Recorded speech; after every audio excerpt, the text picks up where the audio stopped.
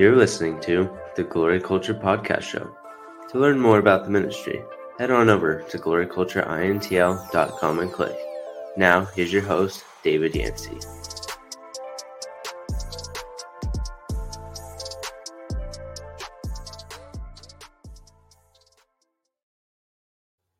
Hey, it's the Glory Culture Podcast Show. I am your host, David Yancey. Wherever you are, however it is that you are listening, thank you for letting us be a part of your day. So today I want to talk to you about something very near and dear to my heart.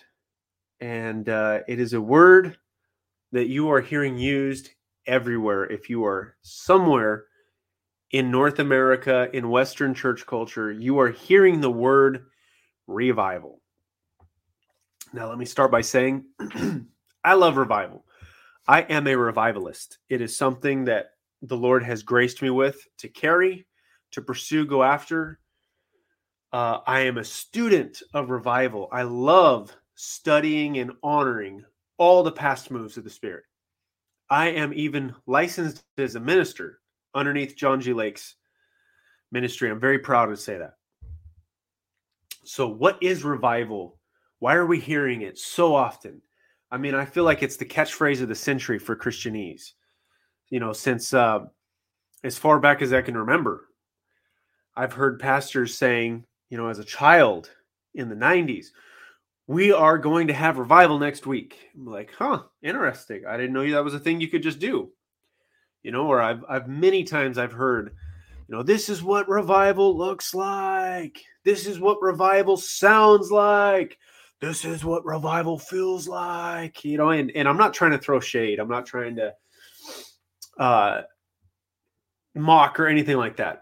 Trust my heart on this, okay? Because I love revival and I want to see it poured out everywhere. But what is it and what is it not? Well, I'll tell you this. It is not excitement, dancing, jumping, commanding a crowd, working a room, and using the right buzz phrases to get people to shout back. A lot of people say that's, you know, the revival's here because people are excited. But I don't believe that is what revival, because let me put it like this. This is what the Lord has put on my heart. To revive something is to insert life into that which was previously void of it. Revival is not something that you just conjure up. Revival is an act of resurrection. Jesus said, I am the resurrection and I am the life. So what's happening is not an action, but it is a manifestation of a man, Jesus Christ.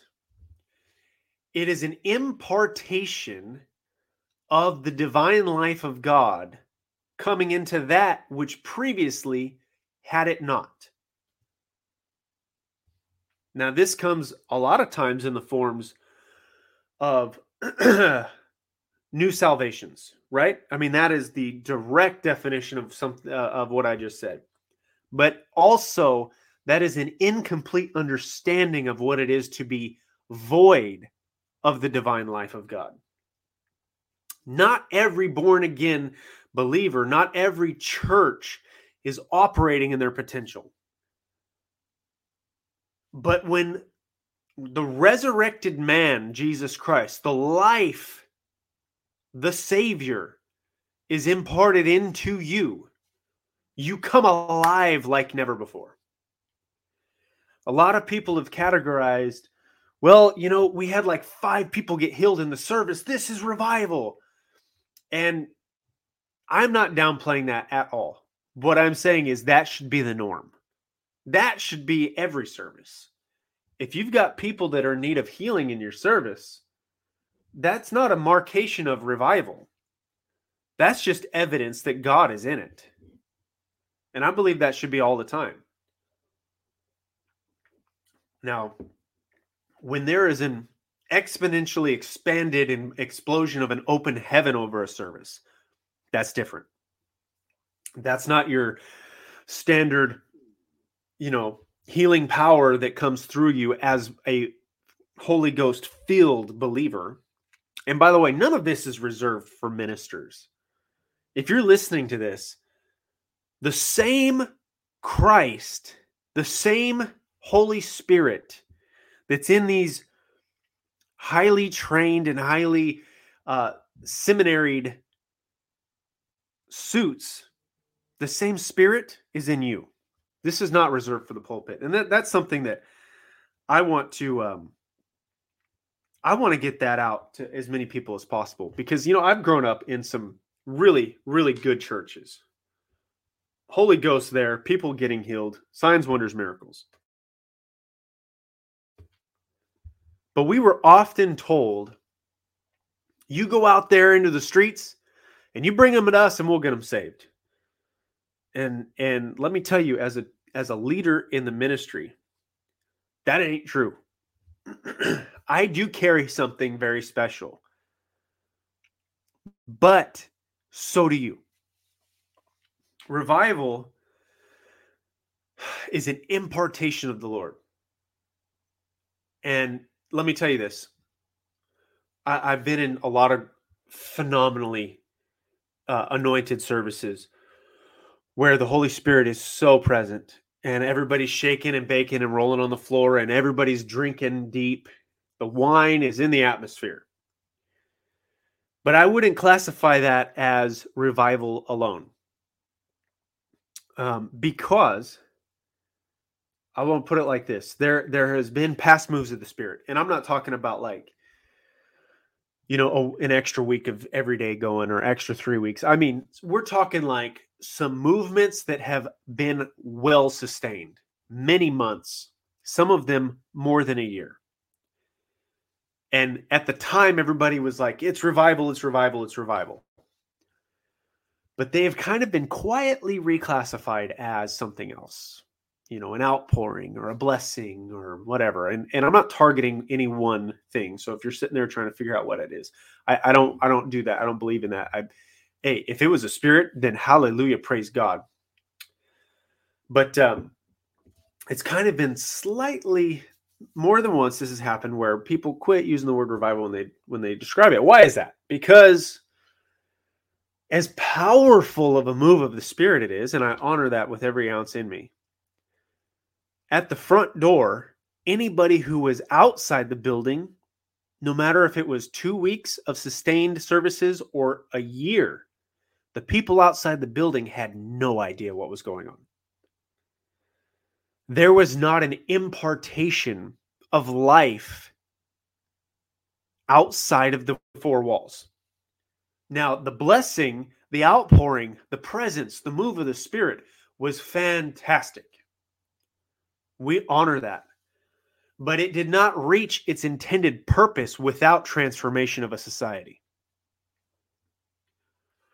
Revival is not a buzzword. Revival is transforming the culture. And I'm not talking about the church culture. If you've got drug addicts sleeping up against the building and they're not touched because they're on the outside of the stucco, you have not hit the mark.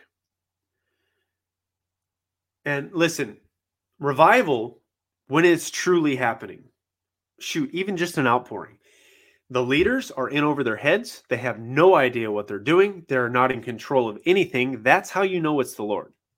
It is beyond all of our capabilities to contain it. That's the first thing we try to do, is to contain it, label it, put a structure to it, come up with a schedule, come up with this, come up with that. What are we going to do? What are we going to call it? How are we going to, whatever. When you cannot successfully throw your religious box onto it, that's how you know it's the Lord. Because the Lord's like a wild... Well, the old mystics used to call the Holy Spirit the wild goose. Like we all call it the dove. A lot of people call him the dove. Sorry. He's not an it. He's a him. Holy Spirit's a person. But, and I like the wild goose analogy, but the way I like to describe it as a horse.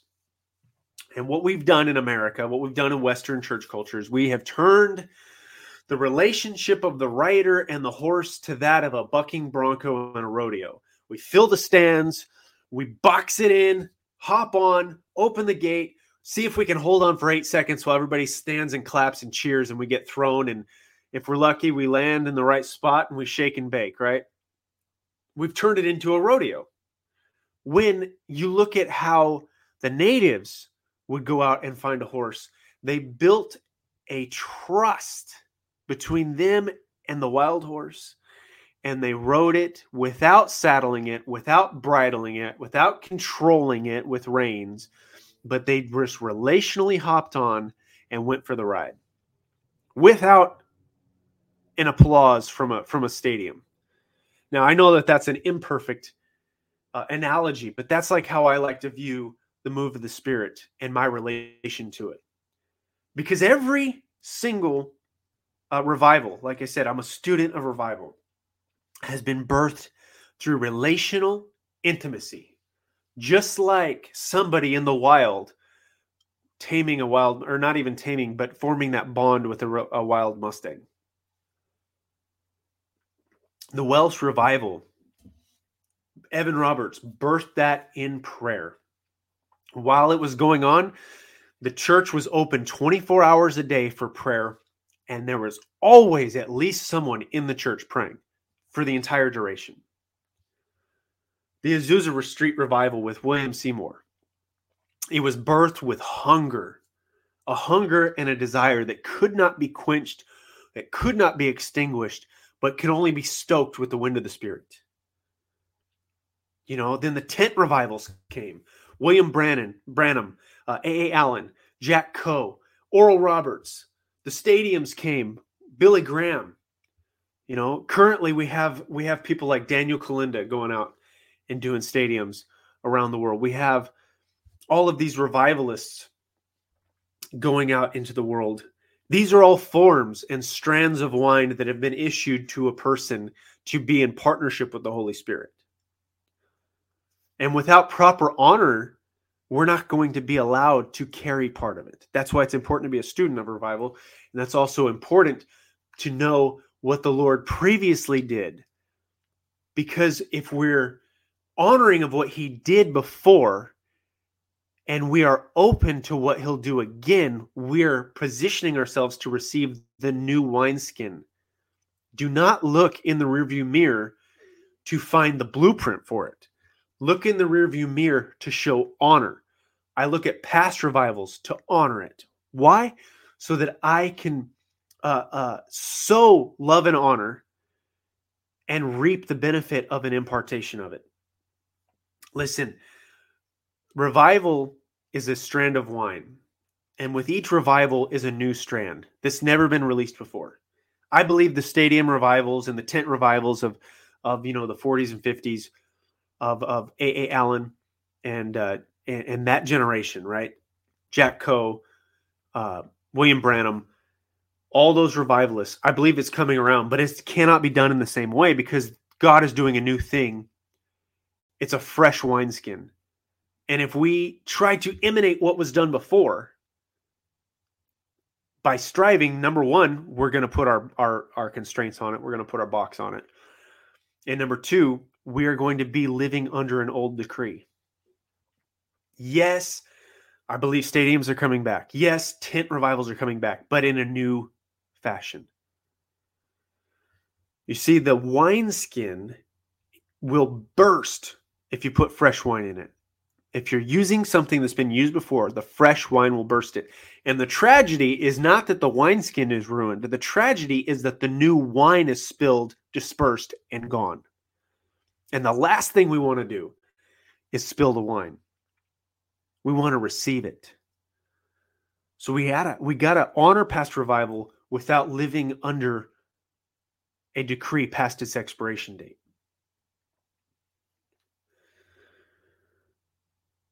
I love and honor all the generals of the faith. I learn from them. And I position my heart to receive whatever the Lord does. John chapter 3, Jesus is talking to Nicodemus, and he says, those that are born of the flesh are of the flesh. Those that are born of the Spirit are of the Spirit. The wind blows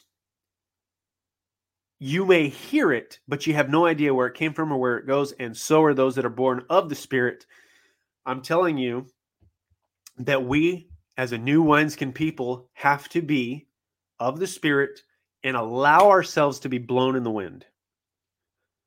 Because you will be carried somewhere. You don't know where it's going. You don't know where it came from. But when you get there, it's the new, it's the fresh, it's the Spirit as He wills. And so I think when it comes to revival, we're so good at planning things out. And I'm not raining on anybody's parade. I'm not throwing shade. Praise God, somebody's going after something, right? But we're so good at planning it out. You know, I just preached. I was just asked to be a part of some services down south in Los Angeles about a week and a half ago. A dear friend of mine, Pastor Ben Lim, called me up and says, "Hey, I want you to come down." He was preaching, and then he called on me to share some things. And anyways, this was a 3-day conference that started on New Year's Day, and the Spirit poured Himself out, and it exploded. And I believe they're still going. I want to say that they're still going. So it's been weeks. And because it can't be contained, we're having an explosion of miracles, not just your standard, this is what the Lord is doing. This is what the Lord's carrying, like an open heaven portal, right? And I told them the same thing when I was there. If this is all it's going to be, signs, wonders, miracles, and I don't say that disrespectfully, I honor every one of those things. They're all of the Spirit. If it's going to be contained in these 4 walls, I said, congratulations, you almost hit the mark. I said, because when I look out these windows, I see a hurt and broken society. And if this life, the divine life of God, is not imparted to that society, then we've had some fantastic meetings in the glory. But we have imparted no resurrection. People think resurrection is strictly commanding a dead body to have life again. That is a form. Powerful form. But to insert life into that which was previously void. If it's strictly about a pulse, then we have an incomplete understanding of what life is. Jesus said, I came that they would have life. And not just that they would have it, but they would have it in more abundance. The word life is the Greek word zoe, which means the divine life of God.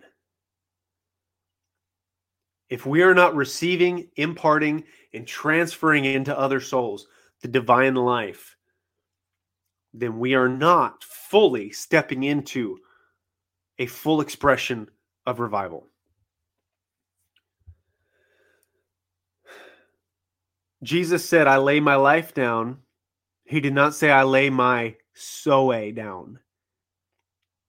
He said, I lay my suke down, which is the Greek word for soulishness.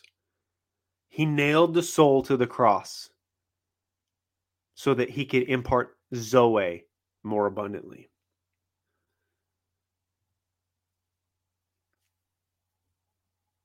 So I want to encourage you today, if you consider yourself a presence-driven Holy Ghost junkie, that is wonderful. Fill yourself to overflowing so that you can impart that divine life into others. Jesus said that you are the light of the world. The Bible says Jesus is the light of the world. Jesus turned around and said to all that could hear him, you are the light of the world. If light naturally dominates darkness and you're the light of the world, then you were created to confront darkness, to drive it out, to expel it. You were created for this. We reduce things below their full potential all the time. To say that Jesus came to save you is to reduce a master plan down to a single act. He didn't come just to save you. He came to indwell you. You have the Zoe life of God living on the inside of you, that you may go into all the world carrying this great light and expel darkness. That is the intention of revival, not buzzword, charismatic mania of jumping around. And listen, I'm not coming against any of that stuff. If y'all saw me totally undignified before the Lord, believe me, I drink in the Spirit. I love the presence. I am not against falling out. I am not against shaking and baking. I love all of it. It's all an expression of evidence of coming into contact with the Spirit of God. But we have to go into the world. We have to impart that resurrection life, the resurrection that is a man, that resurrection named Jesus Christ. Amen. Let me pray for you today. God, I pray that every single person under the sound of my voice would be clothed in your presence, that there would be evidence that they have been with God, that your presence would not simply be something that they count as a good feeling.